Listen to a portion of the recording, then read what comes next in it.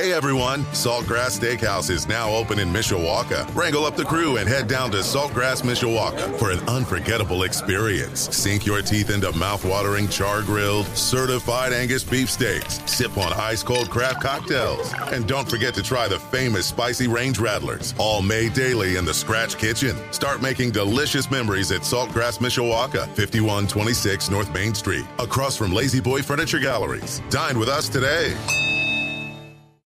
This is Legacy Heating and Air Game Day with Tim Grell and Vince D'Addario on Sports Radio 960 AM WSBT.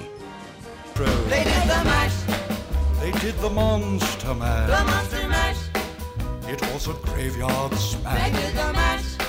It caught on in It's holiday weekend and it's a Notre Dame home game Irish weekend. So it's a no-brainer that we're going to have our music today based around Halloween. So what will it be tonight? Trick or treat for the Fighting Irish? Let's all hope it's a treat as your Fighting Irish take on a very challenging opponent in the Tar Heels of North Carolina. All hope is that Notre Dame can expand on the O-line and quarterback performances from last week against USC. But it's just time for football talk, memories, stories. On the show today will be the one and only Rudy Rudiger, Chris Haynes, Coach Johnny Rollins, multimedia guru Lynn Clark, and for our Put Me In expanded coach segment, Bobby Brown. Let's bring in the guy that had a busy night again last night calling high school football. The days are counting down, but hopefully our teams will continue to move on. He's got another 3 weeks of doing that. Vince D'Addario. Good afternoon, Vince. Hey, what's going on, Tim? Hey, so tell me what last night. I honestly haven't had a chance to – Matt was just telling me scores or whatever. You had the Caveman last night. What happened with that game last night? Well, it was a rematch with Concord and Mishawaka in the regular season.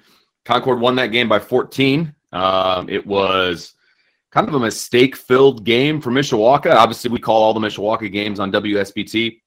And this time around, that was not the case. Mishawaka pretty much took control of that game early, went up 14-0, ended up being up 35-0 before Concord finally scored kind of a touchdown against the second teamers for Mishawaka, and the final score was 35-7, and wow. It wasn't close at all. I mean, the score obviously says it wasn't close, but it wasn't close. Mishawaka's offense dominated. Their defense, dominated. They had negative yards rushing against. So Concord had negative yards rushing until that touchdown run of 12 yards got them to 9 yards total yards on the ground. So, Mishawaka's defense came to play. It was a rainy, soggy mess, and Concord likes to throw the ball around. It didn't work out too well in those conditions. And, of course, we know what Mishawaka likes to do, triple option, run the ball, and it played right into their hands. So Mishawaka moves on. They're going to play for the sectional championship at home next week against Michigan City. Okay. Is that team? What's that team? Well, Michigan City won big over South Bend Adams last night. I think it was 42-0. I think something along those lines. And so that wasn't really much of a ball game. So this one should be a good one. The two semifinal matches were blowouts, and I would say the two best teams that Mishawaka had to face in this sectional, or the two best teams besides Mishawaka in this sectional, were Michigan City and Concord. And they've already dispatched of Concord, and now they got to face Michigan City. So they're going to earn their fourth straight sectional championship if they are so inclined to do so. Penn won, but did any South Bend teams? There were no South Bend teams left except for Adams last night. So Adams was the only team that was playing, and now they're done. So Penn won over Elkhart. They get the 2-0 series sweep on the year. They beat Elkhart earlier on in the regular season. Beat him again last night. And so Penn will also move on to the sectional championship in 6A. And I believe they're going to play Chesterton, which will be a challenge for them as well. So they're playing at home. Yep. Okay. So Penn at home, Mishawaka at home. Let's see, Marion won last night. So they're going to play in the sectional championship.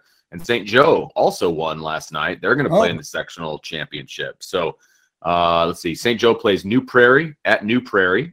And then Marion, I believe, plays Jimtown at home.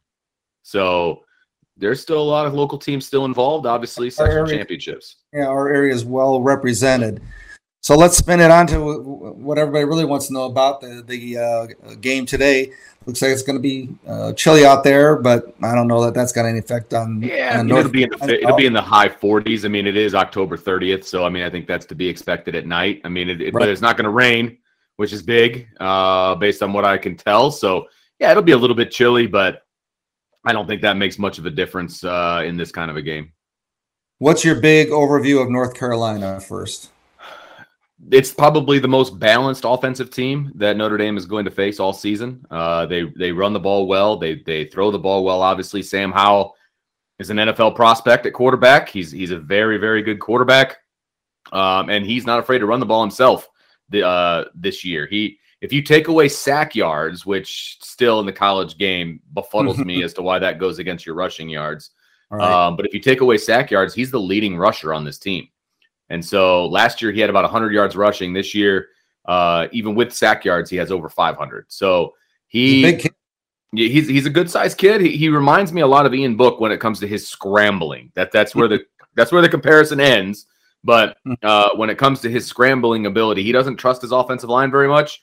And so as soon as there's a crease, he will take off. And he is good enough to move the chains. He's not going to run away from anybody necessarily, but he can move the chains. He can wiggle. He can get out of some tackles. He can do some things like that. So, Notre Dame's going to have to contain Sam Howell both with his legs and against his arm because he can throw the ball. He's very accurate if given time. So the charge for this defense is going to be contain him, but also harass him.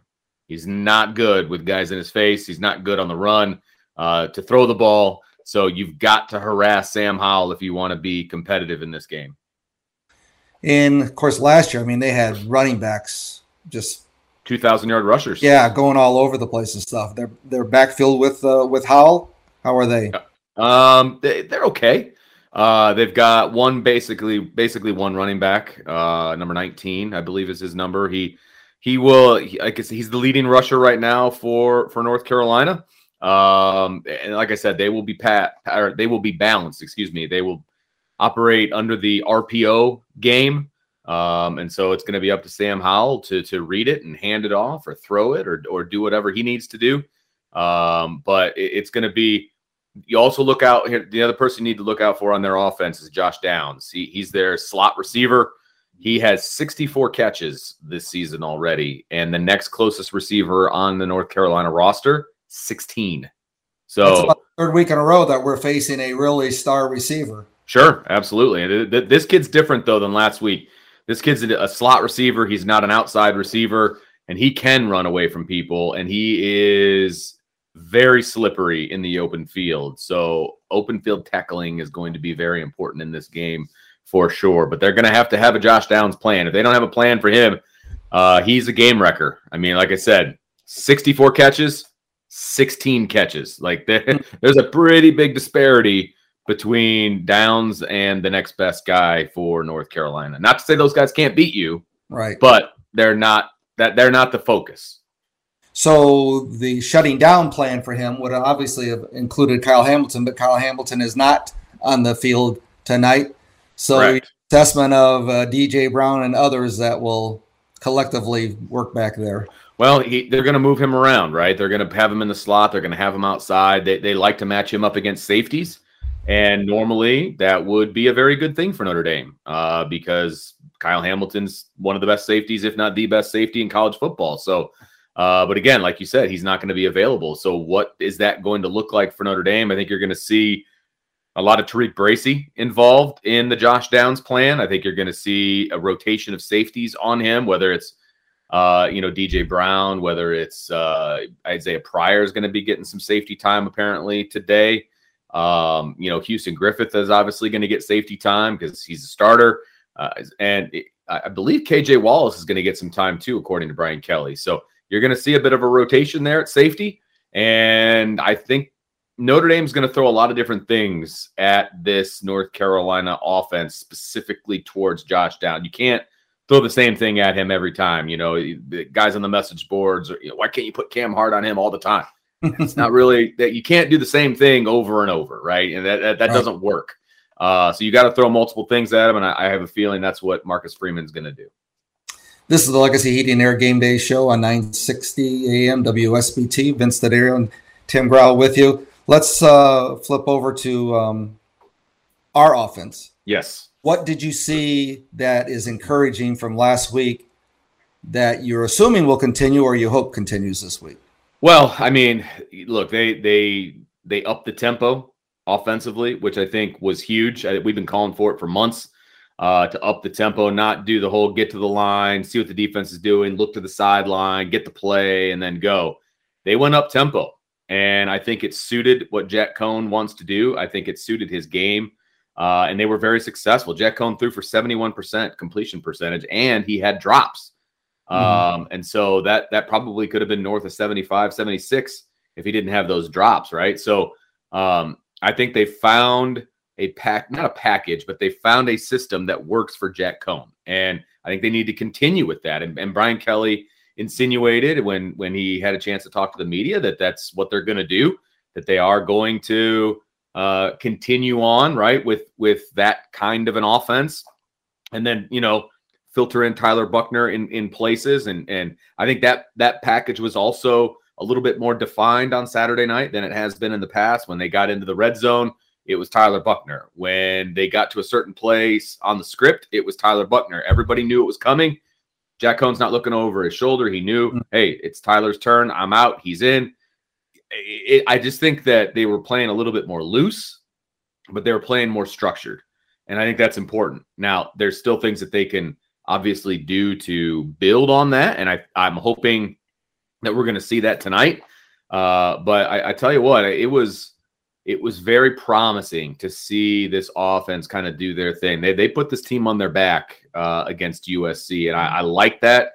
I felt like that was only the first or second time this season that's happened, where the defense was like, hey, guys, we need you to kind of step up, help us out, and the offense answered the call. So it was a good showing by the offense, still plenty to build on, and hopefully we see that building process taking place. So the O-line seems like now they've settled on some individuals. Still going to be rotating some, in or out. I know our press conference that Brian had that Blake Fisher is making progress, but not going to be, probably back unless there's a post-game show or something, possibly. I would be shocked if Blake Fisher comes back this year. Are you encouraged what you're seeing, especially over on the left side of the line? Sure. Two young guys obviously stepping up. Joe Alt, true freshman, never played tackle before in his life. Is playing very well for a freshman. Now, there's plenty of mistakes, don't get me wrong, but he's playing very well for a freshman. He has played the best of all the options that they've had at left tackle so far. I thought that Andrew Kristofic played very well at left guard, and it's going to be those two. It's going to be the Alt Kristofic show on the left side, and they're both young guys, but they're going to learn as they go, and they keep getting better every single game. I've liked what I've seen from the left side. I am pleasantly surprised that Notre Dame made that change, that they finally went to Kristofic and they went full-time to Alt. I'm happy about it. I think that those two can grow together. I like that combination. They're doing a good job. I thought Josh Lugg at right tackle played better in the last game. He still has a ways to go. He still isn't playing to the level that I think we expected him to play at this point, but he's getting there. He's there, kind of. I think Patterson continues to be the steadying force at center. I still think there's a pretty big issue at right guard. There are some things that Kane Madden does really, really well. In the run game, if he's got a guy to his inside, he can wash that guy down really, really well. He does that really well. Pass blocking, not so much. Getting to the second level, not so much. I feel like there's other options that they should give a shot to at right guard, but 4 out of the 5, I'll take it at this point.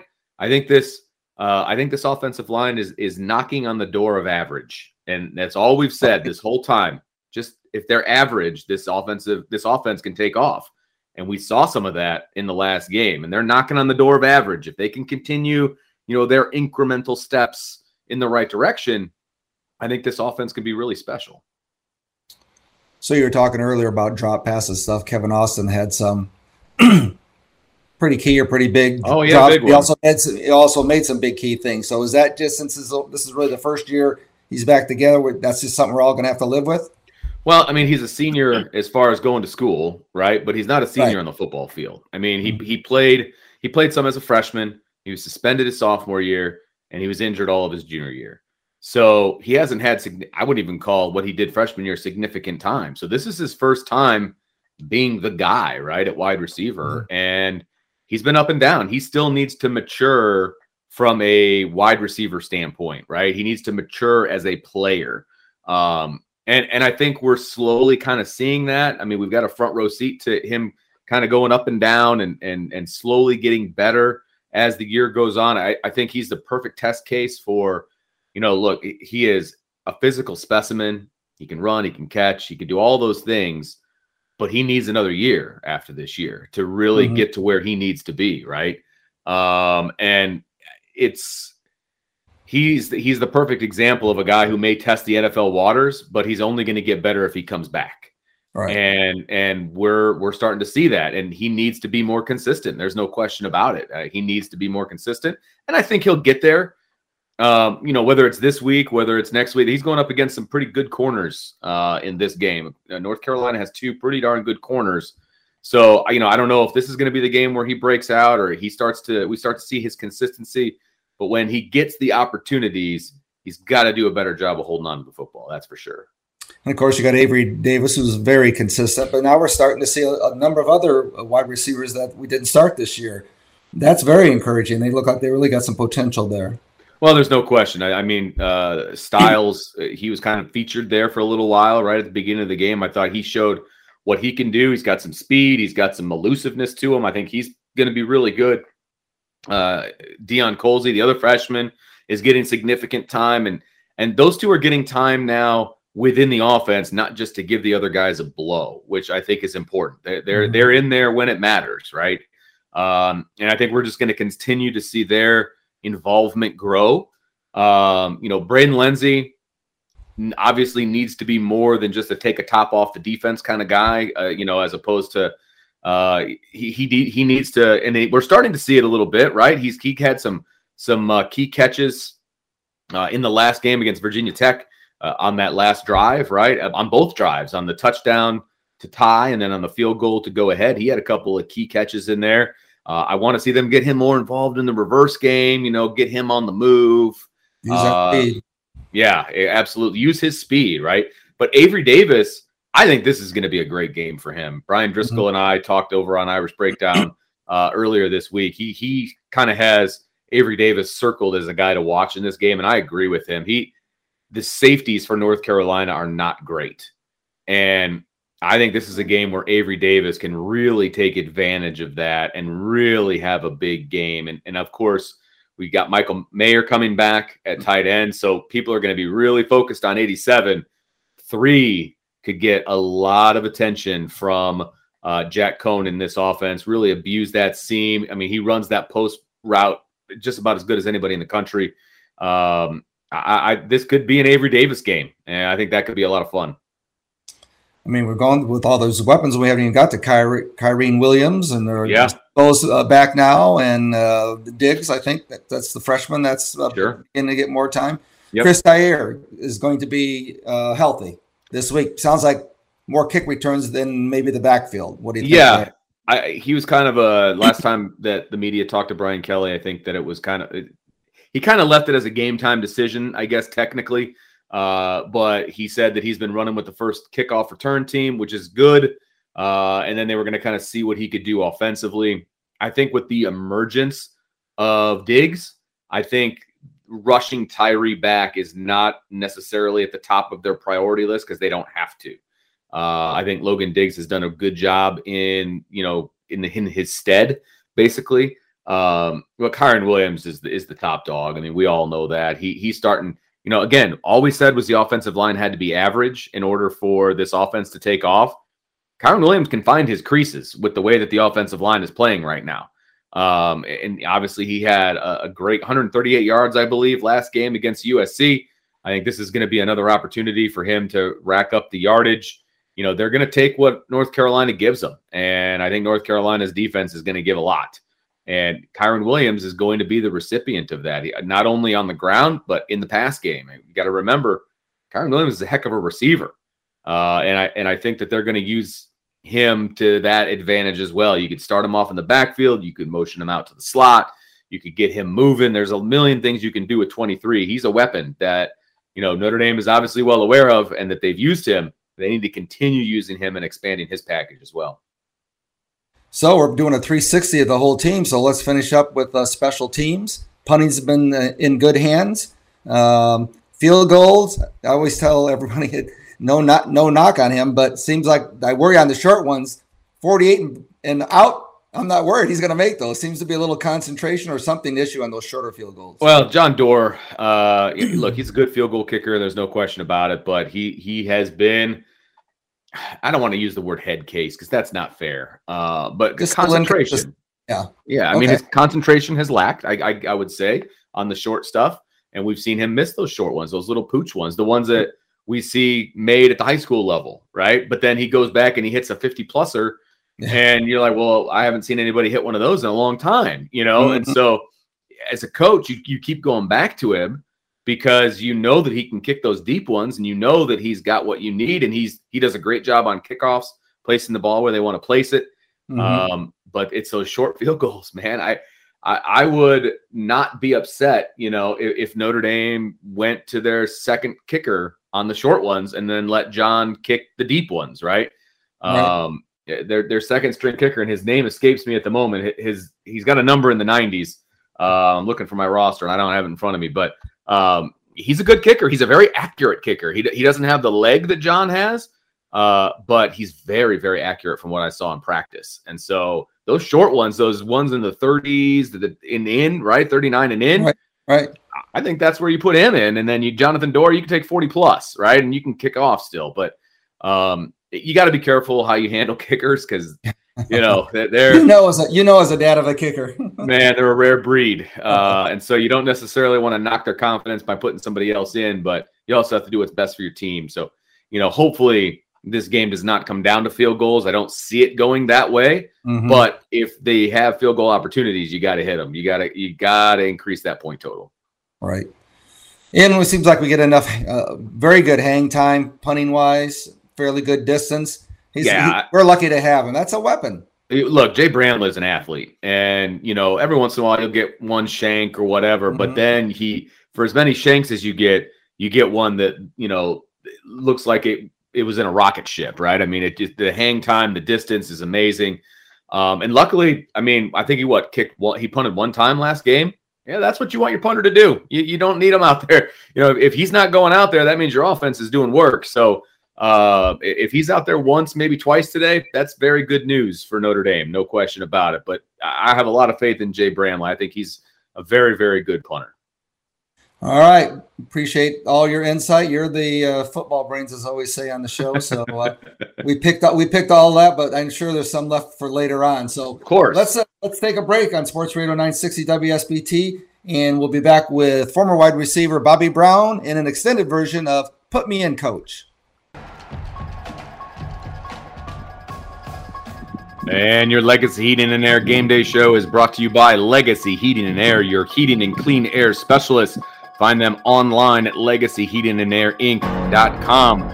By Edward Jones. Making sense of investing. Contact Mary Veg in South Bend or Kimberly Thibodeau in South Bend. By Fisher's Barbecue and Catering. Fisher's Barbecue and Catering at 213 East McKinley Avenue in Mishawaka. For drive-through, carry-out, or catering, just look for the smoke. By Four Winds Casino. Four Winds Casino is your entertainment escape. By Key Bank. Open a Key Smart checking account today. Key Bank opens doors. For more info, visit key.com. Key Bank is member FDIC. By Mimo's Pizza. Mimo's on Edison and Mishawaka. If you like pizza, you'll love Mimo's. Manja Manja.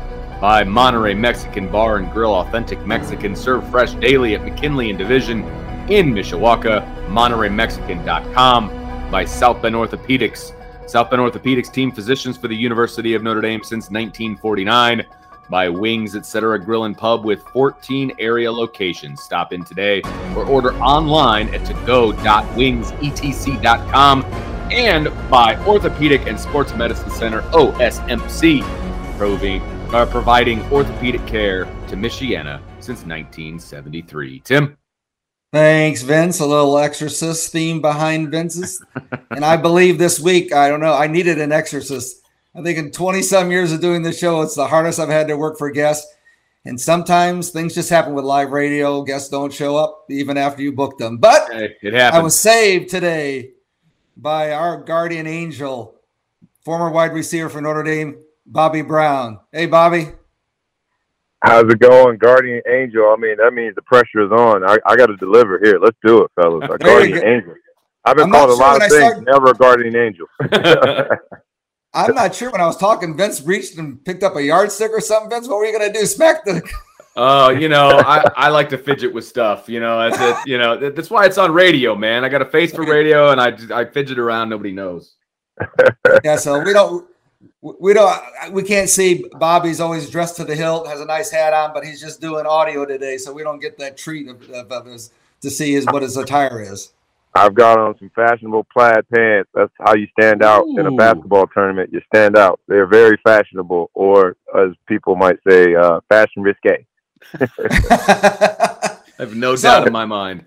So now you're at basketball. Normally when we're talking to you, a lot of times you're out on the field with your son, the quarterback and stuff. So is this the same son doing basketball or a different one? Yeah, the same son. And this was one of the premier tournaments. So we've got the championship football game tomorrow. We drove down to Pennsylvania for basketball today. They have air quote ranked him, which I think is crazy for fifth graders, but they do it. So we came down here so he could participate in one of these marquee tournament matchups. So football to basketball to whatever and however, we're glorified Uber drivers as parents, man. So, but I won't complain because it'll be all over soon. He won't want to hang out with me, so I'll take advantage of it now. That's right. Uber driving, Uber Eats too, because you'll be stopping at those places to get home. Oh, absolutely. Hey, when you were a young man like that, did you play multiple sports?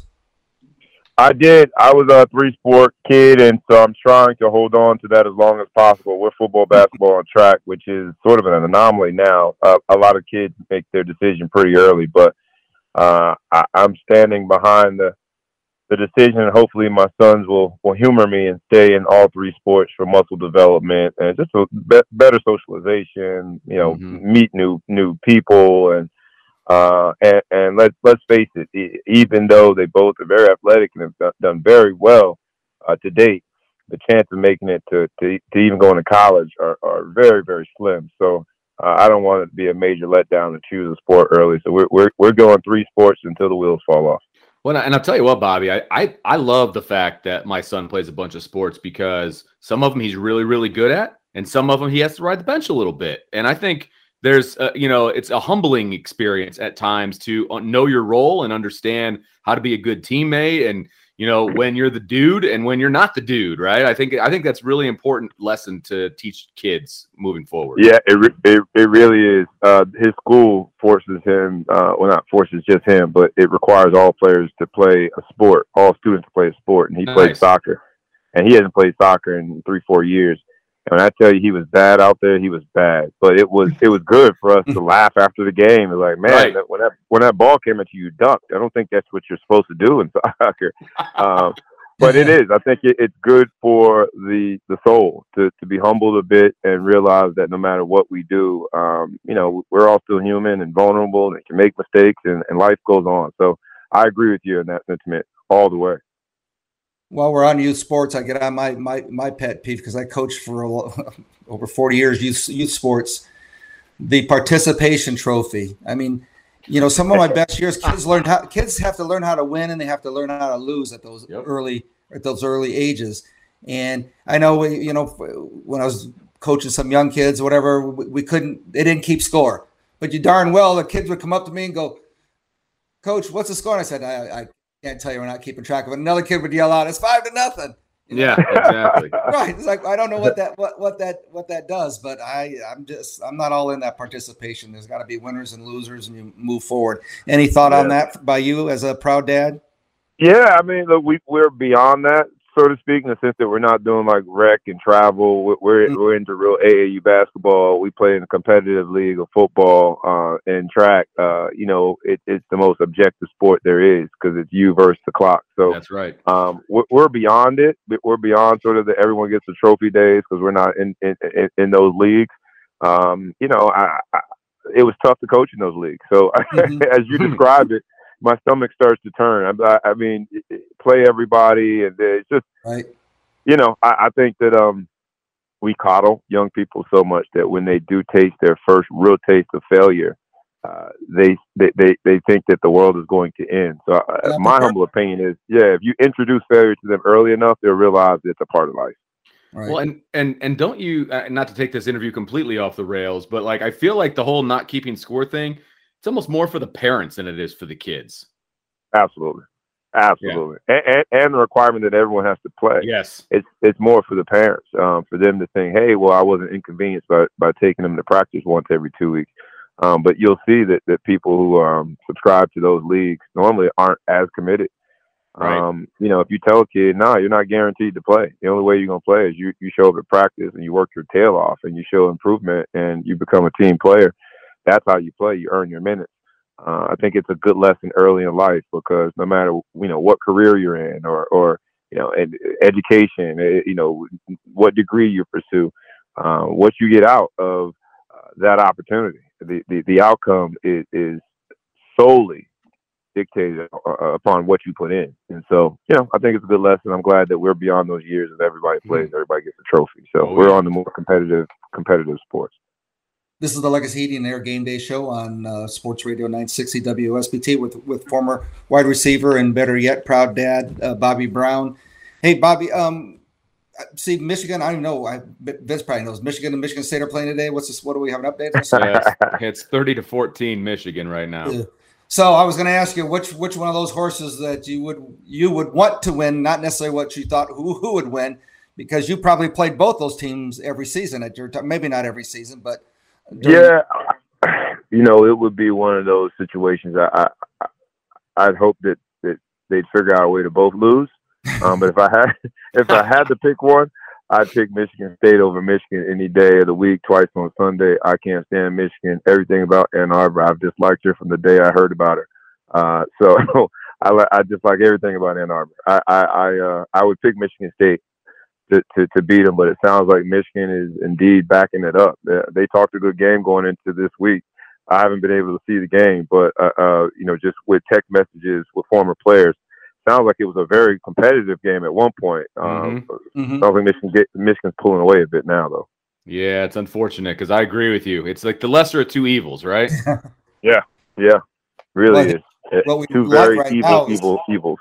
Yes, exactly right. Any big chance for Notre Dame moving up substantially is just to let the Big Ten cannibalize each other, right? In these next few weeks where they're just all playing each other. Yeah, and I think that there's a real risk of that happening. And you look at what's happening in the Big Ten, they might be on the outside looking in based on, who's beat whom. Or Ohio State is going to be sitting there in the driver's seat at the end of the season. But, a Michigan-Ohio State game at the end of the season for all the marbles. Yeah. I got to admit, that'd be good for college football. So what have you seen since we last talked of the growth of the wide receiver core at Notre Dame this year? Oh, man, their last game was a coming out party, right? Mm-hmm. Because you got players that have been forced to step up.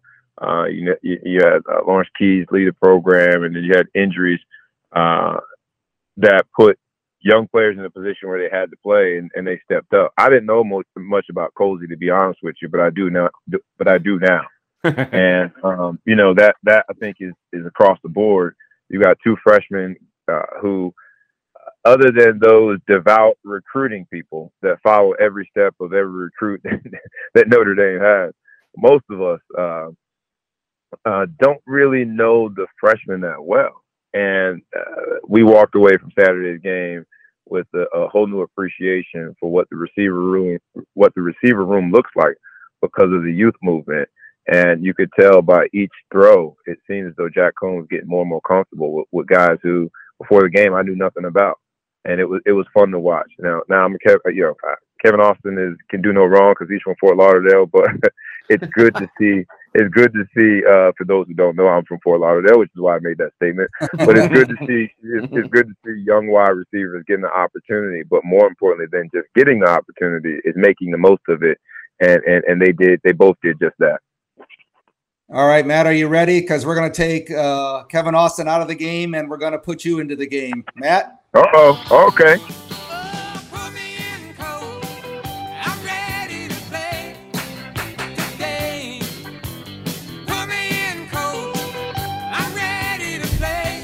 All right, Bobby, you're in the game. First play of the game, or for the whole game. What's your philosophy going to be for this game against North Carolina? I think it's going to be the type of game where they try to slow down Carolina's offense. So, as a receiver, I'm going to let the team know. I'm going to let the coaches know. I'm going to let the quarterbacks and the running backs know that I'm here on early down to be the best blocker in the entire stadium. That they can count on me to help get them an extra yard or two. And then I think as the game progresses, we'll open it up a little bit more. But trying to slow down Carolina's offense will be the goal. And I think by that being the case, they're going to run the ball a little bit more than normal. And the running game was hitting on all cylinders in the USC game. Kyron Williams finally had that big breakout game. So I would be selfless. I know that that's hard for anyone to understand as a diva wide receiver, somebody being selfless. But I think the game plan today is to slow them down by keeping them off of the field. And so that means the running attack will be featured. Did you ever have to play the teams that you were on? Did they have any exchangeable quarterbacks? I do not remember. Or was you? No, we did. They had a few series where when Ron Powers was the guy, they would bring in Jerry Jackson, but it wasn't nothing so meaningful that I would consider it a two quarterback system. We didn't have that while I was there, and we didn't have it in the NFL as well. I like bringing in Tyler Buchner as a changeup, but again, when that happens, chances are, although his first snap, I think they threw it against USC, but chances are the receiver is going to have to become better blockers as he gets a little more well versed with the offense and understanding how to read defenses. That means that at times, the wide receivers in the passing game will be on the back burner. But seeing that, two young wide receivers step up, Braden Lindsey had a big play. I think the evolution of the wide receiver room, tongue twister, will continue to evolve. And when called upon, they'll make plays. So you're talking about in the huddle, making yourself aware. How often did that happen when you were in there that you said, hey, you know what, I can beat number 10 or I can run this kind of route, and they would change the play for you? How often? Yeah, pretty often. Really? But percentage-wise is a low percentage because every play, the wide receivers think they're open. Every play, I felt like I had a better matchup. I love your candor all the time. Yeah. So the percentage was low, but the total number of times whether it be Jerry Jackson or Ron Powell, who were my two quarterbacks, looked at me and was like, okay, I see what you're saying. And we come to the sideline, we talk to it. So, yes, I would be in Jack Cohn's ear. I would be his favorite person throughout the week. So once game time comes, we've got a rapport with one another. And even more so with Tyler Buchner, a young quarterback is always looking for somebody to save the day. So I would make sure that he understood I had a Superman cape under my jersey and that I was there for him whenever he needed me. But being disciplined enough as a quarterback to listen to it, but be able to filter through what is just an emotional wide receiver wanting the ball and what is good football from an X to the O's perspective is why they get paid the big bucks. And I know on the collegiate level, technically they don't get paid, but they get paid by all the attention, all the glory. And so they've got to figure out what's just emotion and what's good football sense. Did you like it when your team played fast paced, not just in the 2-minute drill, but had a fast pace? We didn't do much of it back in my day. So I like that you put me in the game in 2021 because they do a lot of it. I've always loved the 2-minute offense. It keeps the defensive backs on their heels. They're guessing. I like being able to show that I'm better conditioned than the cornerback. And I'm a track guy, so I was always one of the best when it came to conditioning. So I like fast-paced offenses because it puts the defense on their heels. I love when you're going no huddle or just going fast-paced, which they did a lot of against USC, and I hope we see more of it this week. But I love it when a defense has to call a timeout. That's a victory. And so I think the fast-paced productivity that we saw in the USC game suggests to me that we're going to see more of it this week as well. So last week you had to watch the game with different eyes than you normally would a game because you filled in for Evan Sharpley with Sean Stiers on the post-game show. So right.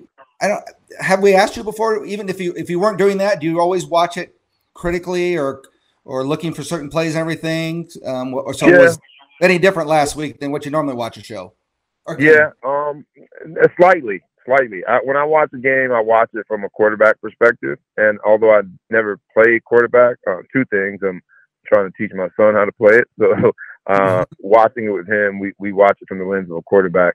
And then second, like, even though I never played quarterback, you are a first cousin to the quarterback as a wide receiver. You got to know what they see and adjust your route accordingly. Know that you're going to be the primary receiver just based on the alignment of the safety. Right.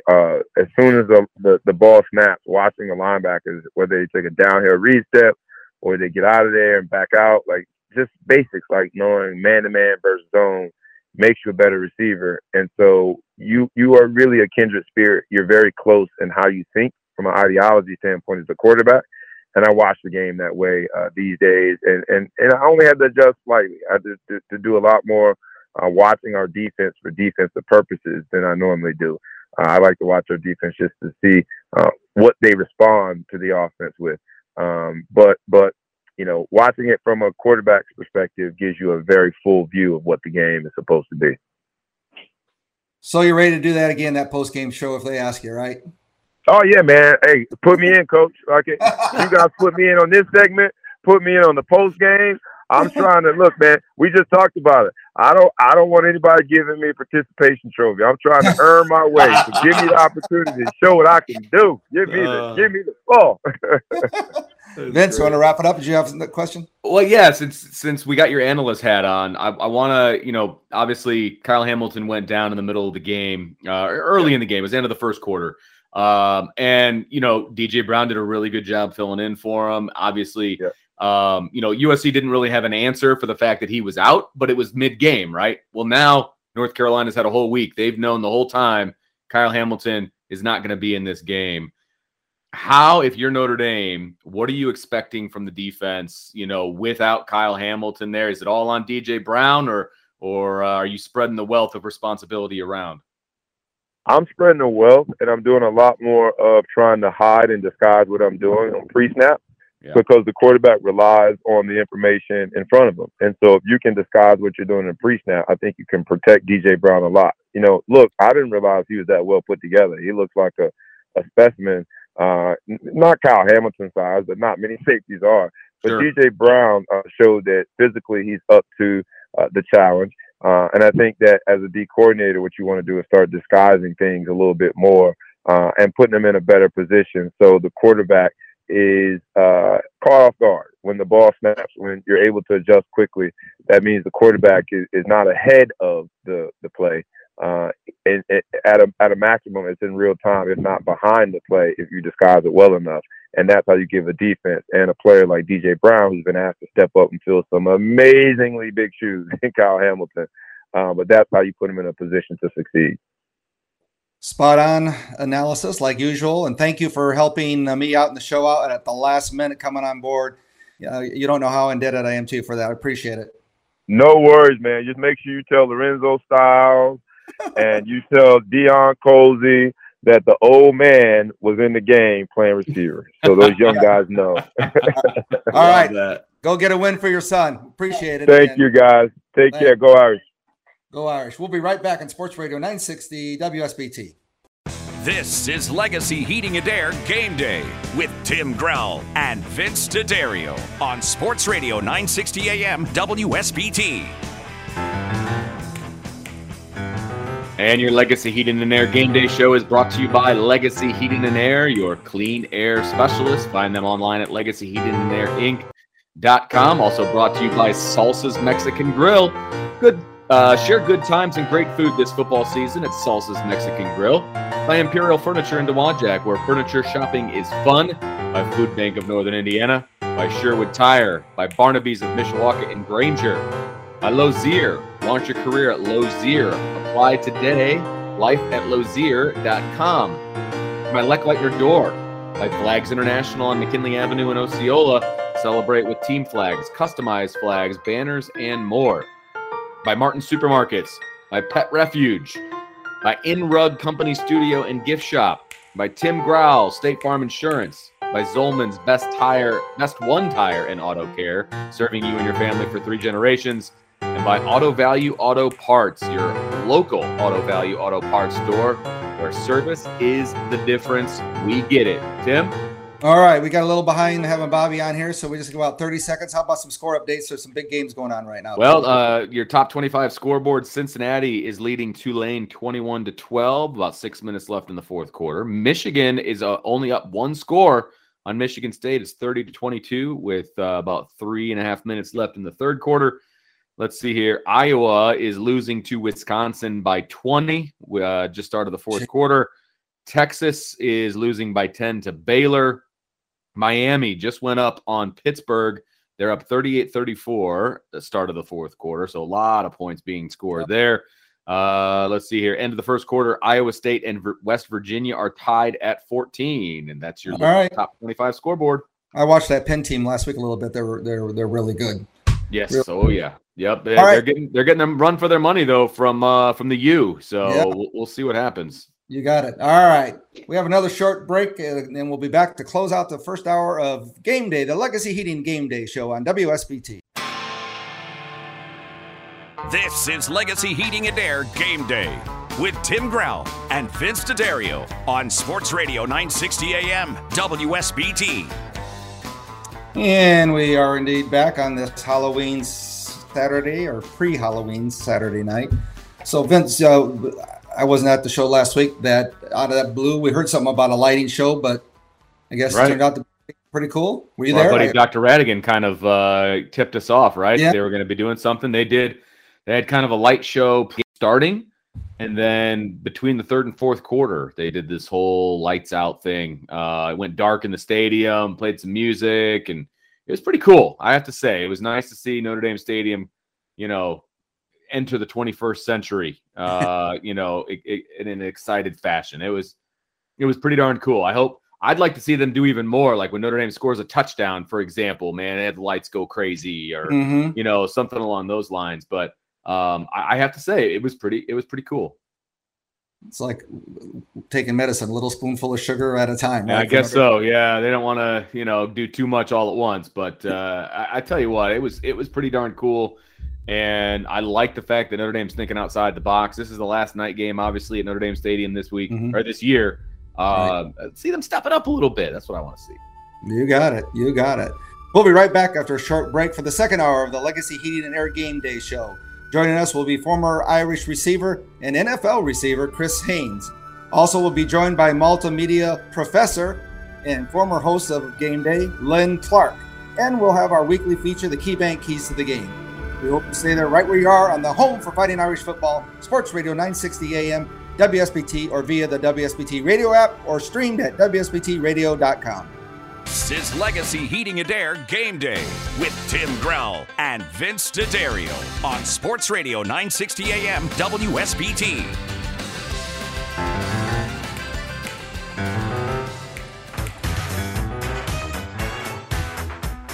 A different one there, Ghostbusters now. So Halloween is coming up. That's the first hour. It's going to be trick or treat tonight for us Irish fans. We're sure hoping it's going to be a treat. Alex, actually last week was kind of a treat to see the offense start to put it together, Vince, right? A little bit. Oh, well, I mean, anytime you can put a whooping on USC, it's a good day. So I agree. I enjoyed it. Hey, joining us now for our next segment is former Notre Dame wide receiver and NFL wide receiver, Chris Haynes. Hey, thanks for joining us, Chris. Oh, you're quite welcome. I've got Johnny on the phone here, so we could put it up. Yeah, I'm going to start some conversation, and then I'm going to go to my phone and try to connect with him. I'll start the conversation, and Vince can comment. I'm going to try to work on my phone and stuff too. So, hey, you just told me, we'll go back to the Notre Dame things, that you're going to move to Italy to coach football? Yeah. They have a cult group over there. They have 3 leagues, 3 divisions, and all over. And it's they're not bad. They're adults. They're not kids. Okay. But yeah, and they love football. They play. They pay to play. So if you ever saw, there's a book by John Grisham called "Playing for Pizza," and that's exactly what I'm doing. So I've been taking Italian lessons this morning, and it's been I'm hard enough to understand in English, so it's going to be interesting. That's going to be a culture shock, going from being around here coaching football to going to a foreign country and coaching football there. Yeah. Are all the rules the same, or is there any kind of variations that we don't know about? Yeah, I've been doing it for 10 years at camps over there. So I brought Montana, I brought Singletary over a couple of times to these camps. But yeah, they're a little. There's a little bit of they're a little behind stuff. Referees can be manipulated, as I found out. They're not. They're pretty good, but they don't play anything but basic coverages that I've seen. So I'm already scouting the teams we're going to be playing. Nice, very good. So, what's your role? Are you head coach? I was going to be, but I don't want to be right now. I want to transition in. So Smart. Maybe next year. I don't know. I'm offensive coordinator, and I'm pretty much doing a lot of stuff for him. So awesome. That sounds like a pretty cool opportunity, and we wish you all the luck in the world on that. So let's go back. Let's go back in time. Let's talk about. I always like to start at the beginning when we have former players on. Where did you grow up? Where did you go to high school? And how did Notre Dame get on your radar to come to school here? I'm from Sidney, Ohio, a small town north of Dayton. And my father was my coach. He was a high school coach of the year in Ohio one year. They went 30-0 in 3 straight seasons.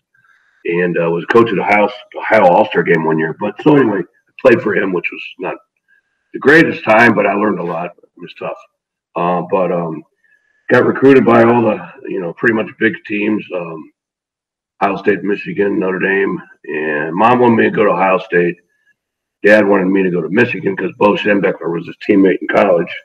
Okay. And I had a girlfriend I was going out with. I didn't really like Notre Dame at the time, but her dad was a big Notre Dame fan, so I thought, man, Notre Dame's gonna. That wasn't the reason, but I mean, seriously, they put it on your radar. First place. I mean, I thought that would be a place that I would be a best fit academically and also, as a player. Johnny, of course, was my first coach ever, and he kind of took me under his wing, and that's why he's my big brother. So I decided to play wide receiver up there. Johnny said, just go where you want. We'll move you around. He was a wide receiver coach, and I loved him so much that I wanted to stay out there. You hear me, Johnny? Yeah. So can you hear him? We can just do it like that. I got it right here. That's fantastic. Yeah. He took care of me, and I've been staying in touch with him for years, and the rest is history. I wasn't really good as a receiver. I was a running back in high school, and I was all-state first team, and I think I made first-team defense. But I don't know why on defense. I couldn't tackle anybody, put head down, and anybody. And I was pretty fast, and I think everybody tried to run away from me, and that made it easy. But if they ran at me, I'd have been in trouble. But and I just thought that Ohio State and Michigan wanted me as a safety and stuff, and I just didn't. I didn't think I could. I didn't think I would play right away there, if at all. But I guess, as my dad used to say, Chris, you would have played there. Don't worry about it. But Notre Dame was the best decision I made. We won the national championship and got to start all 4 years at times. 4 times my freshman year, and then a couple times my sophomore year, and then every game my junior and senior year. So the rest is. And we didn't throw the ball that much because we didn't have to. We had 1,000-yard running backs. So the bad thing was that we had to throw when we were behind. So that's when I got thrown to. Right, Coach? Every week, Semi was the greatest victory in Notre Dame history by Scrubs. Can you guys hear him? Yeah. Yep. Yeah, so maybe you want to introduce Coach Rowland here. He's also a Super Bowl coach. He was Walter Payton's coach in the Bears Super Bowl for '85. Some people don't know that, but he was Walter's. I was Walter as a player. He was an All-American coming out of Missouri too. Yep, Johnny coach played for Dan Devine at Missouri, and then he played for the Cardinals in the National Football League and the Giants. Yeah, right. Johnny. Yeah. You got all my pedigree. All right, Coach. Sorry for the thing. I just looked. The information went to the same phone number I've got, so we'll just have to go with this with you talking. Not the best, but I think we hear everybody. Hey, Tim, here a receiver has to adapt to the coverage. All right. There you go. Absolutely. This is the Legacy Heating and Air Game Day Show on 960 AM WSBT. We're talking with former wide receiver from Notre Dame and the NFL, Chris Haynes, and former All-American running back and assistant coach at Notre Dame and a lot of different NFL teams, like too many to mention, Johnny Rollins. So what has kept your friendship like this? Because Johnny only coached at Notre Dame 1 year, which was a pivotal year, 75 for you, Chris. But what's made you guys all these years still stay together? I'll let him answer that. Well, I left Notre Dame because of an opportunity to go and coach in the NFL with the Philadelphia Eagles. Dick Vermeil had gotten the head coaching job after winning the Rose Bowl. And let's face it, Notre Dame couldn't pay me enough. And, you know why we're in this business, right? So I ended up going to Philadelphia and being there for 3 years. 76, 77, 78. Moved back to St. Louis, 79 through about 81, 82. Bought a radio station and had an opportunity to go back in the National Football League. So I ended up going with the Bears, as Chris just said, with Mike Ditka. 1983, we got the program turned around in 84, 85, we win the Big Kahuna, and I ended up, I was going to go stay for a year or two, but ended up staying for 10. And you don't want to go, I don't think, unless you got a lot of time through all the places where I coached. So I originally was at sophomore year. Coach left, and I asked him for a workout program, and he sent me the Eagles workout program. Now, understand that first-year coaches are kind of nuts. I had Ditka the first year, so they kind of like having your first child, I guess. Not that I know, but the second and third get the easy part because they had to learn from their mistakes.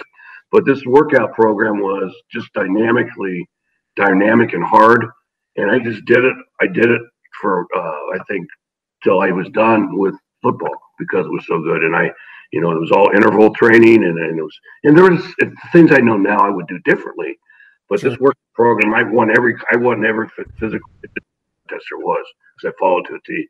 So Coach sent it to me. It was nice to send it to me.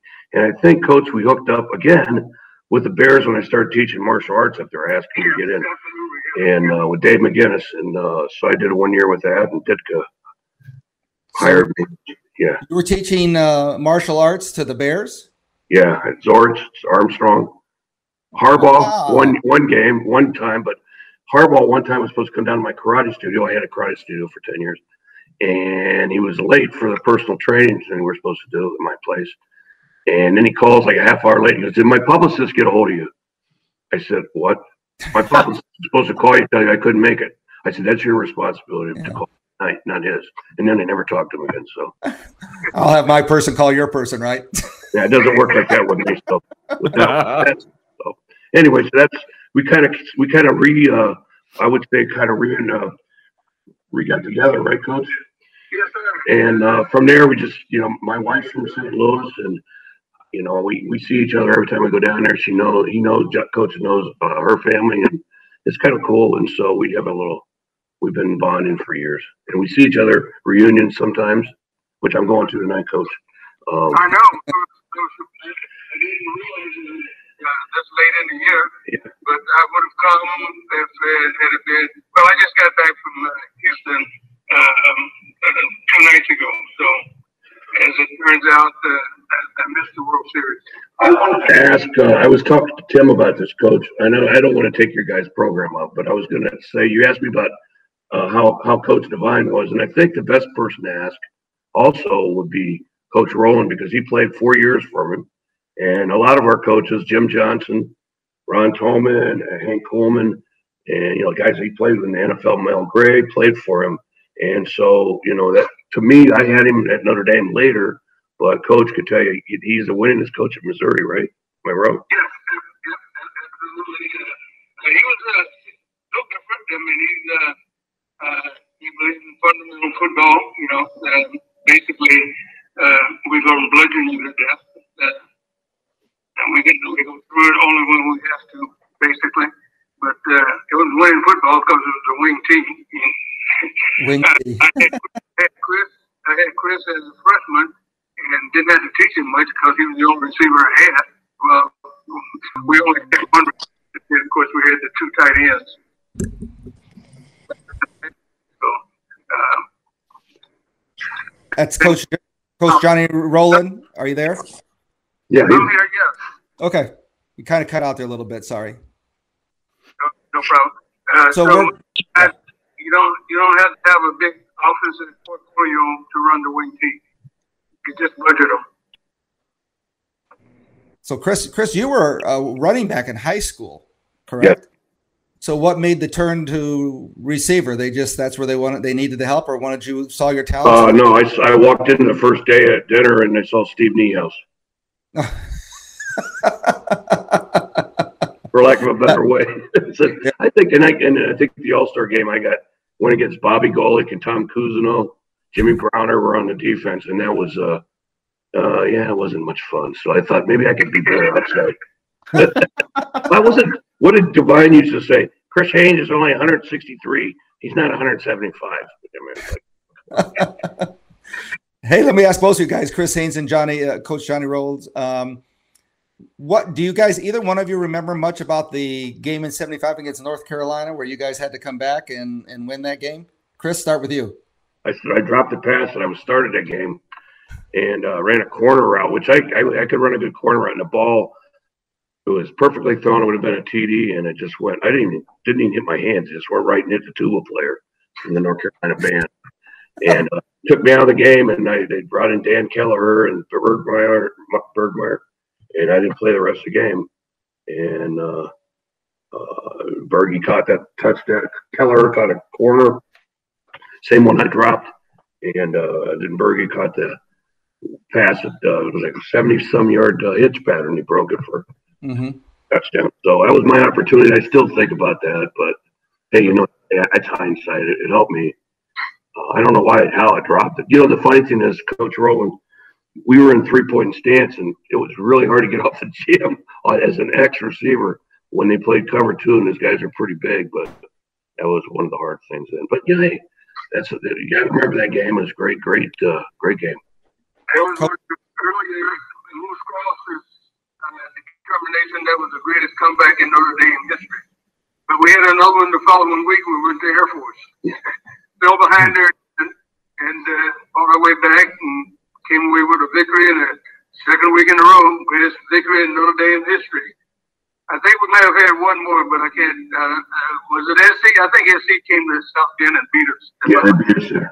Yeah, but that's why you were called the Cardiac Kids, right? That's where you were in that moniker. Yeah, but they were pretty good, and we were good, but we hadn't reached that level yet. Hey, let's spin it to this year. I'm not sure, Coach, how much you get to watch at Notre Dame. Chris, what's your assessment of Notre Dame halfway through I'm not sure. I don't know. I don't know. To be honest with you, I don't know. I've never been a believer in switching quarterbacks a lot. And there's a reason for that, but he has his reasonings. I don't know. He doesn't know what he wants to, who he wants in there, but there's a different snap count, different cadence. Guys are timing wise. The quarterback's calling. You'll see this a lot of false starts. But I'm sure that he has a way of why he's doing it. I don't know who the best guy is. I'm not going to say if I have an opinion or not. I don't think that's right. But they got. I don't know. Is it number 14 out of Hamilton? Is he gone? Yeah, he's out today. Yes. For the season? No. Just Good. today. That's too bad. I would have hated to see him get like the guy from the linebacker that went to Dallas. Something like that. I think their defense is great, and I really like their new defensive guy. So they didn't play that well against Cincinnati, and they really should have. Luckily have won 3 games. They might have been able to lose. So, but that's Notre Dame. They win games that you learn. The winning teams know how to win at a certain time. And so there's a reason they're up there. I don't know how they're doing it. North Carolina scares me a little bit because they're kind of like they've always been pretty tough against us. But right. I don't know this team. I can't get I love their running backs. I don't know their linemen. I don't know about their injuries, but I just think, a little bit nervous about. I never know what to think week from week. They look good and then they don't. That kind of thing. Sure. So Coach Rowland, are you in favor of, or have you ever been involved in the 2 quarterback platoon system? It's not really a platoon, but using 2 quarterbacks consistently, I guess. Well, the only time was in Chicago because McMahon was always hurt. And have numerous quarterbacks that would come, but Jim obviously was our best quarterback, but you just never knew what his physical status was going to be from week to week. Even though he was a tough guy, he was kind of like Chris. He threw his body around and get it in the way. Generally those guys are tough guys, but from a body standpoint, sometimes they get nicked from time to time. Well, we appreciate you spending some time with us. I'll get those technical difficulties worked out for another time. And Chris, the show, actually, we've talked to our next guest, Lynn, connect us with somebody in Dublin, Ireland next year. So maybe we'll be able to connect to you in Italy next year. Love that. My wife's saying, yeah, she's pumping her fist right now. Johnny's like, Johnny loves her because Coach can't believe that she married me. It's been 18 years. Everybody we see, we're going to the reunion, and I see they say, "You have a spot in heaven." So as you leave, what have you learned in Italian? Can you say goodbye in Italian? Grazie. Mi piace. All right. We got it. Hey, thanks a lot, Chris, and then Chris Haynes and Johnny Rowland. Thanks for joining us on Game Day. Thank you. Nice seeing you. Bye. Nice seeing you guys. Thank you. This is the Legacy Heating and Air Game Day show on 960 SBT. We'll be right back with multimedia guru and professor. This is Legacy Heating and Air Game Day with Tim Grell and Vince D'Addario on Sports Radio 960 AM WSBT.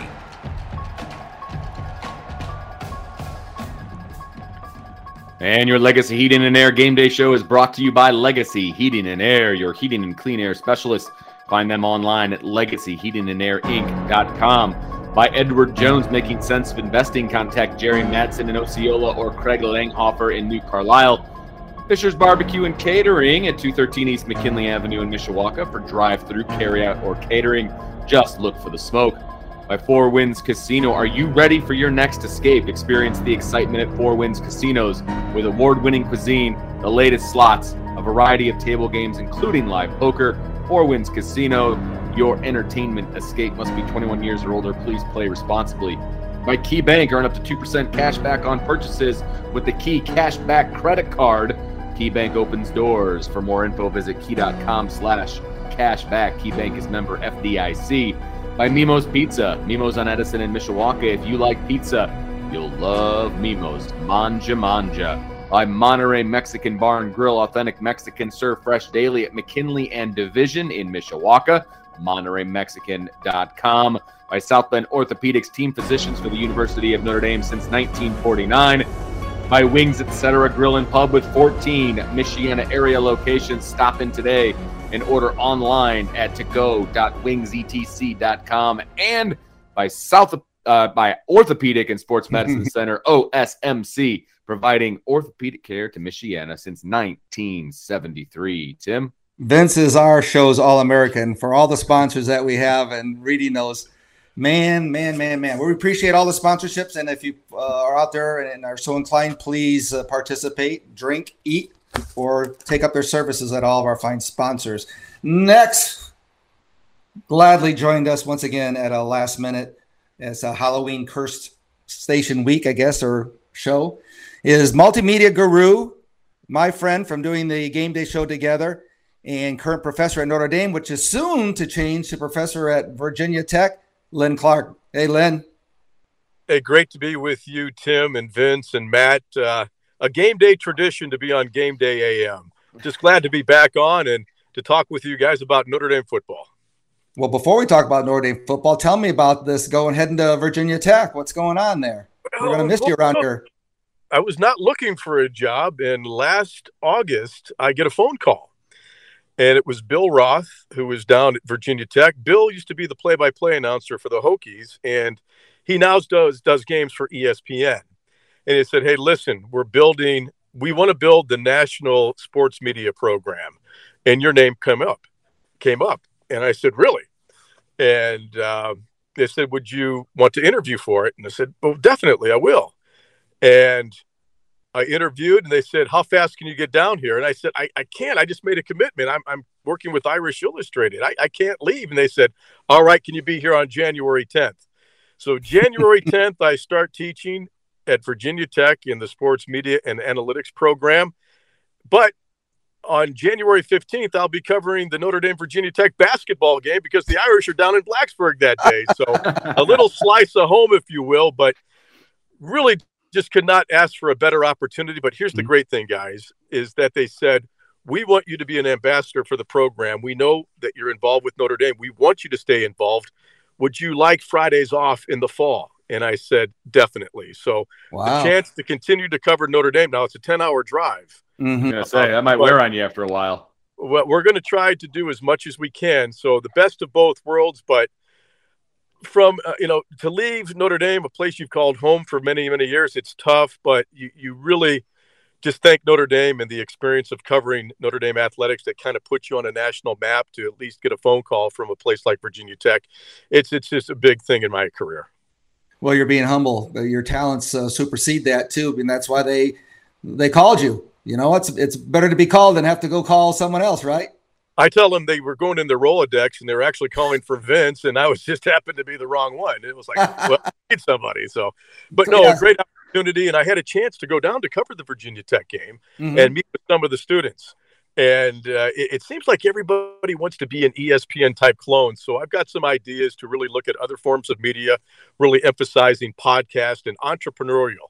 And so I really want to maintain a lot of contacts at Notre Dame and around the country so that the students can get a universal look as opposed to just that geographical area. But the thing I'm really impressed is that the students are coming from all over the country to be part of that program. So it's just not people from that neck of the woods in Virginia. And so a chance to, play Notre Dame on a regular basis just makes it a little bit easier. We're with a former game day host, and I call him a guru because really you do multimedia is not even the right thing either. You do a little bit of everything, and plus you're a professor. Well, that's the thing is that when the iPhone came out, I really adapted to it and turned that into my tool. And it got me involved with an international organization called Mojo Fest, which is based in Ireland, which really opened up some opportunities for me to do some consulting in Ireland in emerging media. But it also opened up a door where I actually do a Notre Dame football report every fall just to talk about the Fighting Irish. And I've been doing that for maybe the past 4 years now. And so it's a growing population of Irish fans in Notre Dame. Unfortunately, last year with COVID got the shutout. Notre Dame and Navy could not participate in Dublin. And we were going to take some students over there to cover the game. But we hope we'll still be able to do that down the road in the future. But here's a great Irish connection, is that you've heard of a guy as a linebacker at Notre Dame called J.D. Bertrand? A little bit. Maybe. Just a little bit. Bertrand's father is an American who grew up in Dublin. And so we've had him on the show, and it's really exploded because Dublin City FM has adopted J.D. Bertrand as their player to follow. And with his father playing rugby at the famous Blackrock College, it's kind of like the Notre Dame football program or the rugby program of high schools in Ireland. He has really caught the imagination of young players who are playing at that school, and our listenership has actually increased because of that connection. So when we do the shows on Sunday, I always have to give an update on J.D. Bertrand. And guys, he has been the leading tackler this season, and you just couldn't ask for a better story. Maybe that's what getting his juices going, because, man, he kind of came out of, I don't want to say nowhere, but to be the leading tackler. I mean, he is just on all cylinders. Well, it's really that next man mentality. And when Marist Liufau went down, It was J.D. Bertrand. And, Vince will probably tell you when I would go to these press conferences, especially after the spring game, it's like, why is Len asking questions about J.D. Bertrand? But we knew there was a connection. And we knew he was really excelling on special teams, but then the opportunity for him to take advantage of an opportunity, and actually Marist is one of his teammates, so how difficult that is. But it really kind of shows you the connection that these players have. They're always there for each other's back, and when there's a misfortune, somebody's going to step up and fill the cleats of a player like Marist Liufau. So it's been a great story. JD's parents come up from Atlanta for every game, and that's a story in itself. And we've got a story in Irish Illustrated coming out in the next couple of weeks about the Bertrand family. 3 boys. You might know the other one, guys. John Michael is a pitcher on the Notre Dame baseball team, almost took him to the College World Series. And they've got another brother, Chris. All 3 of them are Eagle Scouts. Oh, wow. So you just can't ask for a better story, a better family, and just a role model for what the true student athlete is. And fortunately, there was a Notre Dame connection there. Well, see, you were just prophetic. I mean, that's all it was, is you knew that, that JD was going to do what he did this year. So, kudos to you, sir. Yeah. I asked him, Dad taught him any rugby tricks, and he said, my dad wouldn't let us play rugby growing up. It was too rough. And I said, well, I told Jim when I saw him today, I said, hey, that hit last week on USC where JD got a flag for being a little bit too roughing the passer. I said, did you learn that from rugby? And he goes, no, that was all football. So. That's Len Clark. This is Tim Growell. We're with Vince D'Addario also on Game Day, Legacy Heating Game Day show. So let's get your analysis, since you cover the team quite extensively or whatever. Let's start with the defense first. So how would you characterize where we're at in the second half of the season just started? Well, big loss with All-American primetime player Kyle Hamilton out of the lineup. That's definitely a big blow. We know that North Carolina is probably going to try to pick on the Notre Dame secondary, but I think a key word that comes into my mind is this is an energized defense, and the way that Isaiah Foskey is playing, I really think that Notre Dame could apply the pressure on Sam Howell and keep him in check. The colleagues at Irish Illustrated are predicting a higher score. I've got Notre Dame winning this ball game 42-17. I really think it's going to be the defense that is going to keep Sam Howell and the Tar Heels in check. And I really think on offense that the running game has been reestablished and the offensive line has improved, and Notre Dame will take care of the ball and chew up that time of possession and just really get ready for the Naval Academy. So I really think this is going to be Notre Dame's night. I know North Carolina is always a nemesis, even though the all-time series is led by the Fighting Irish, 19-2. I really think this is a chance for Notre Dame to go to 7-1 on the season. What's your opinion of the quarterback rotation? Well, this shows you how much I know. A couple of weeks ago, I said this was going to be Drew Pine's team for the rest of the season. Then the next thing you know, it's Jack Cohn starting at Virginia Tech. I think Chris Haynes probably said it right, is that it's tough to have a platoon in terms of quarterbacks because of the cadence and just the rhythm. But Notre Dame seems to have done that, and bringing in Tyler Buchner and certain RPO packages just makes it even tougher to defend or to prepare against. And so I think you're going to see Tyler Buchner in key situations as long as Jack Cohn can move the ball. And I really think, and Vince, you could probably attest to this as well, I was caught a little bit off guard with the up-tempo offense last week, and I think that really that favors Jack Cohn. And I look for them to continue that up-tempo, and if they do, Jack Cohn will be very comfortable as quarterback. Well, I'll agree with you that I was surprised. We've been calling for it, but for them to actually do it, I was definitely surprised that they actually did it. And then that Kelly doubled down in the post game and said, look, this is who we are now, and this is what we're going to continue to do. And, man, I hope he's right, because I think that is really what fits this offense. Well, let's just go back to that Virginia Tech game. You know, Brian Kelly really gambled. If Jack Cohn did not go in and bring that team back to a victory, right, Brian Kelly have a lot of heat on him right now. Why did you find or what have it for Tyler Buchner? But it just shows that there's a reason why I'm up in the press box and why he's coaching with headset.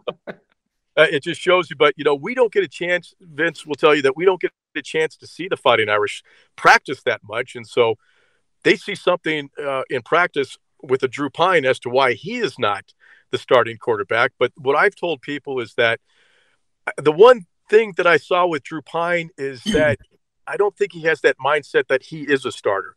Tyler Buchner has that mentality that this is going to be a ball club. But, Drew Pine, after a ball game that he did very well in, was saying, I want to thank the coaches and Greenbrook for helping me prepare. But I really think you need somebody with that, let's use like a Jim McMahon type of mentality, saying, hey, you're not dropping a ball on my watch. And I think Drew Pine is a very capable quarterback, but the one thing that he would need to learn is to really kind of be a little bit more vocal and aggressive. And I think that's something that the coaches probably see in practice, but we don't see him. But that's why they're going with this platoon rotation with Buchner and Jack Cohn. So, Len Clark, you've covered Notre Dame for quite a long time. I heard on SportsBeat, I've been meaning to bring this up to you, Vince, also, 3 or 4 weeks ago, about they had an opposing reporter from another team going on with Sean and everything, talking about how they get to see virtually every practice at their team. So is this something that only Notre Dame does that limits the coverage or people in practices? And for other coaches that you've covered from even at Notre Dame, what was their philosophy, Len? And then Vince, you can comment too, please.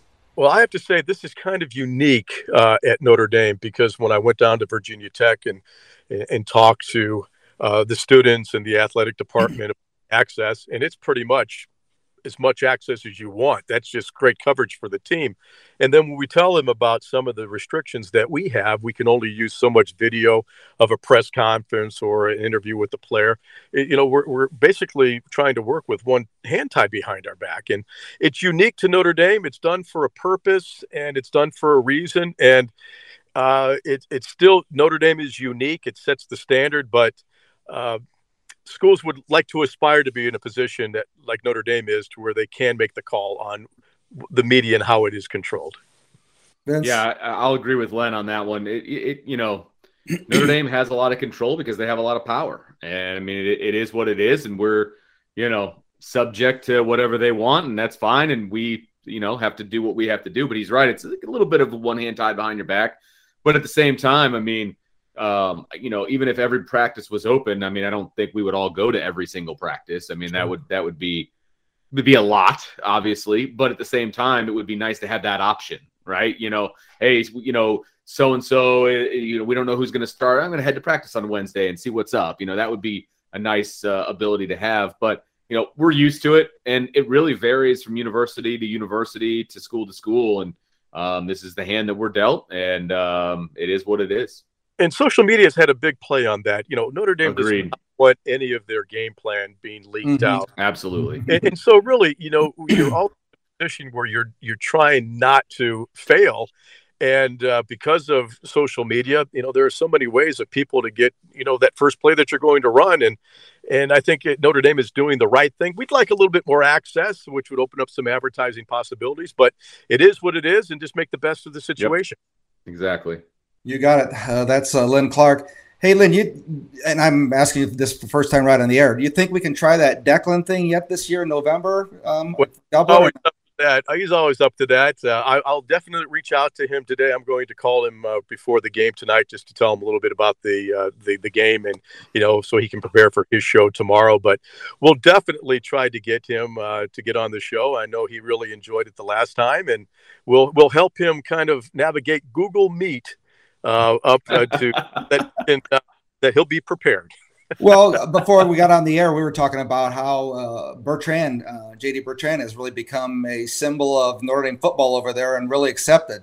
So maybe we'll talk about that with Declan also, I guess. Yeah, he'll be more than happy, and we'll get back. I'll actually let Vince know tonight if that's a go or a no. So, but I would say that if he's not covering a field hockey game or another sport out there, then it's probably a good chance we'll have him on the show whenever you need him.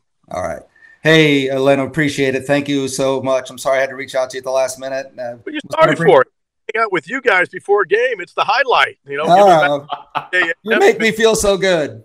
With you, Tim, Matt, your producer. And like I said, it's kind of the highlight in my career to be a part of the show. It was a magical year, 2012, with Notre Dame going to the national championship. Yep. And always like to hang out with you guys. Okay, we appreciate it. You go have a good game today. Root the Irish to a quiet victory since you can't show any expression up in the press box. All right. All right, thanks a lot. Have a good day. See you tonight, Len. Bye. We'll be back with the KeyBank Keys of the Game on Sports Radio 960 WSBT and streaming at WSBTradio.com. This is Legacy Heating and Air Game Day with Tim Grell and Vince D'Addario on Sports Radio 960 AM WSBT.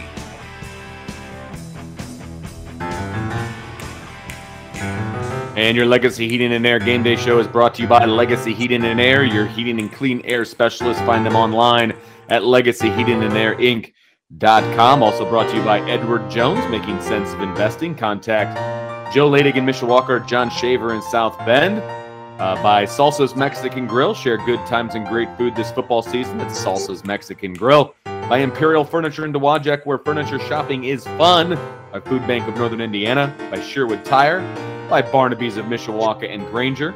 By Lozier. Launch your career at Lozier. Apply today. Life@lozier.com. By Leckleitner Door. By Flags International on McKinley Avenue in Osceola. Celebrate with team flags, customized flags, banners, and more. By Martin's Supermarkets. By Pet Refuge. By Rug Company Studio and Gift Shop. By Tim Grell State Farm Insurance. By Zolman's Best Tire and Auto Care, serving you and your family for 3 generations. And by your local Auto Value Auto Parts store, where service is the difference. We get it. Tim? Hey, Vince. Thanks. Hey, Vince, I know you're keeping an eye on the games that are going on right now, and you've got an interesting going towards a final end of a game. Well, it's 4th and 3, minute 47 to go. Michigan has the ball. They're trailing Michigan State by 4 points. And they're on the 31-yard line. So this is a pretty big play here for Michigan and an attempt to keep this drive alive. They obviously need a touchdown with less than 2 minutes to play. The ball is snapped, and it is an incomplete pass. No flags on the play. I think Michigan State's going to pull this one out. God, and they were way behind at one point, weren't they? They were behind by by double digits. Yeah. So another classic comeback for Michigan State. Another classic meltdown for Harbaugh's coach Michigan team. Love it. Love every second of it. Yeah. Those people got pulling their hair out. I'm just talking. I think you and I talked the other day, or I was talking with a number of people that, he's whatever he's at right now, 7-0 and stuff like that. If he loses to Michigan State and Ohio State, doesn't make a difference at all. His season's gone because they just beat those people in the past. You got it. So it's going to be. I'm not upset to see Michigan lose. I'll just keep it at that. Well, let these teams keep, like I said, cannibalizing each other. So now they'll fall out of the top 10 and stuff too. Yeah. Iowa's probably going to fall out of the top 25 now after their beating today. And I'm almost Iowa will drop. Obviously, Michigan's going to drop, but Michigan State still has Ohio State on the schedule. They got Purdue, Maryland, Ohio State, and Penn State. So obviously, this is a big hurdle to get over for them. But they still hold their future in their hands. And Ohio State's on their schedule, and Ohio State's obviously on Michigan's schedule. So there's a lot of good Big Ten games to come. Lost to Michigan, so now they need to beat Ohio State. Penn State's already got 2 losses, so they need to beat. Penn State could beat Michigan State. They're good enough to do that. You know what I mean? But they'd just be playing for pride at that point. Wow, it's what a season! What a season! All right, here we go to the KeyBank Keys to the Game, sponsored by KeyBank. KeyBank Smart Checking. They've worked hard to make checking smarter. No maintenance fees, no minimum balances, 40,000 ATMs. All that's pretty smart. Open a Key Smart checking account today. KeyBank opens doors. For more info, visit key.com. KeyBank is a member FDIC. So for our keys to the game this week, Vince is up. We got time for 5. Okay. Keys if you got them. All right. Sounds good. Well, my first one is going to be who steps up. We talked about the fact that Kyle Hamilton is out of this game. He's the All-American safety for Notre Dame. He was out after the first quarter in the last game, but it's harder to adapt after, in game when somebody goes down. And North Carolina's had this entire week to plan for Kyle Hamilton not being in the game. So who's going to step up outside of DJ Brown? Is somebody on the front going to step up? Puts a little bit more pressure on Sam Howell. Is Tariq Bracy going to step up and have just a banner day against Josh Downs? Who is going to step up and help out? It's going to take a couple of guys to fill the shoes of Kyle Hamilton, no question. All right, number 4. Number 4, the O-line needs to continue their bull market tendencies. They need to keep getting better, right? I said earlier, they're knocking on the door of average, right, as a group. all they need to be is average. They just need to be right there in the middle, and this offense could be really, really good. They're knocking on that door. They're not there yet. They're getting there. If they continue that incremental improvement, I think this offense is really, really going to take off. And number three, you've got to have a Josh Downs plan. Again, he is the slot receiver for North Carolina. He has 64 catches on the year. He's over 800 yards receiving. Both rank him in the top 10 in the country. The next leading receiver for North Carolina sits at 16 receptions. So, he is the number one guy. You've got to stop him. And if you don't, he can take a game over, and he's slippery and he can make things happen. They're going to get him the ball on screens. They're going to move him around. They're going to get him matched up with safeties. They're going to get him matched up against your nickelback, which is Tariq Bracy. You have to have a plan for him, and you've got to throw some different things at North Carolina to keep them thinking about how you're going to stop Josh Downs. And this is about the third or fourth really, really good receiver that they've get. So how do you think and Notre Dame's done a good job on those other That's two. what I thought. So how do you think they'll fare the same way? I mean, they Kyle Hamilton being out affect your opinion then? A little bit, sure. I mean, they held the Purdue kid to, a bunch of catches, but not very many yards. They held the USC kid to, multiple catches. I think he had 15 catches, but he never got in the end zone. Right. That's really important, right? Mm-hmm. And so, they're going to have a similar plan, I would imagine. But yeah, I mean, you lose Kyle Hamilton, you're not going to be as confident as you were. Mm-hmm. And so it's going to be interesting to see what they do with him for sure. Number two kind of continues on from number three. You've got to tackle in space, and you have to be successful at that. Notre Dame has had some issues with that the last few games. Cam Hart has missed some big ones. Houston Griffith has missed a few. You have to tackle in space, especially when Josh Downs gets his hands on the ball. I'm not necessarily afraid of North Carolina's run game per se, but they can do it. And Sam Howell can run the ball too. And when he runs the ball, he's going to be in space. So you have to tackle him. You have to be able to tackle Josh Downs. One missed tackle, and this game can go a different direction. So you have to be able to tackle in space.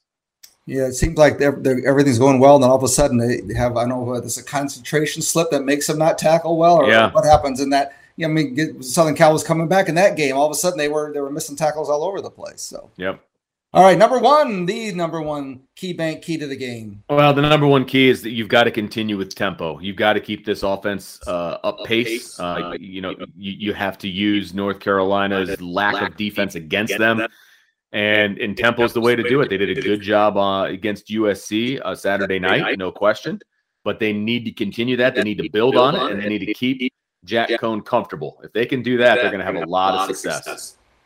All right, that's Vince's KeyBank keys to the game. KeyBank up to 2% back for a KeyBank credit card, and it earns up to 2% cash back on purchases with the Key Cashback credit card. KeyBank opens doors. For more info, visit key.com/cashback. KeyBank is a member FDIC. We'll be back to wrap up the show in a few minutes back here on the Legacy Heating Air Game Day Show on News Talk or Sports Radio 960 WSB.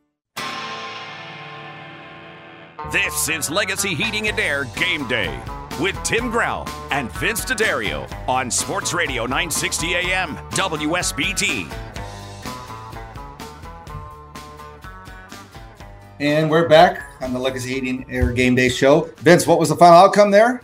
Down go the Wolverines, baby. 37-33. Michigan State caps it off with an interception and a kneel down. Game over. The Spartans are celebrating with the Paul Bunyan Trophy right now. They put a Spartan helmet on him, and they're all excited about it. And so I forget, where's that being played at?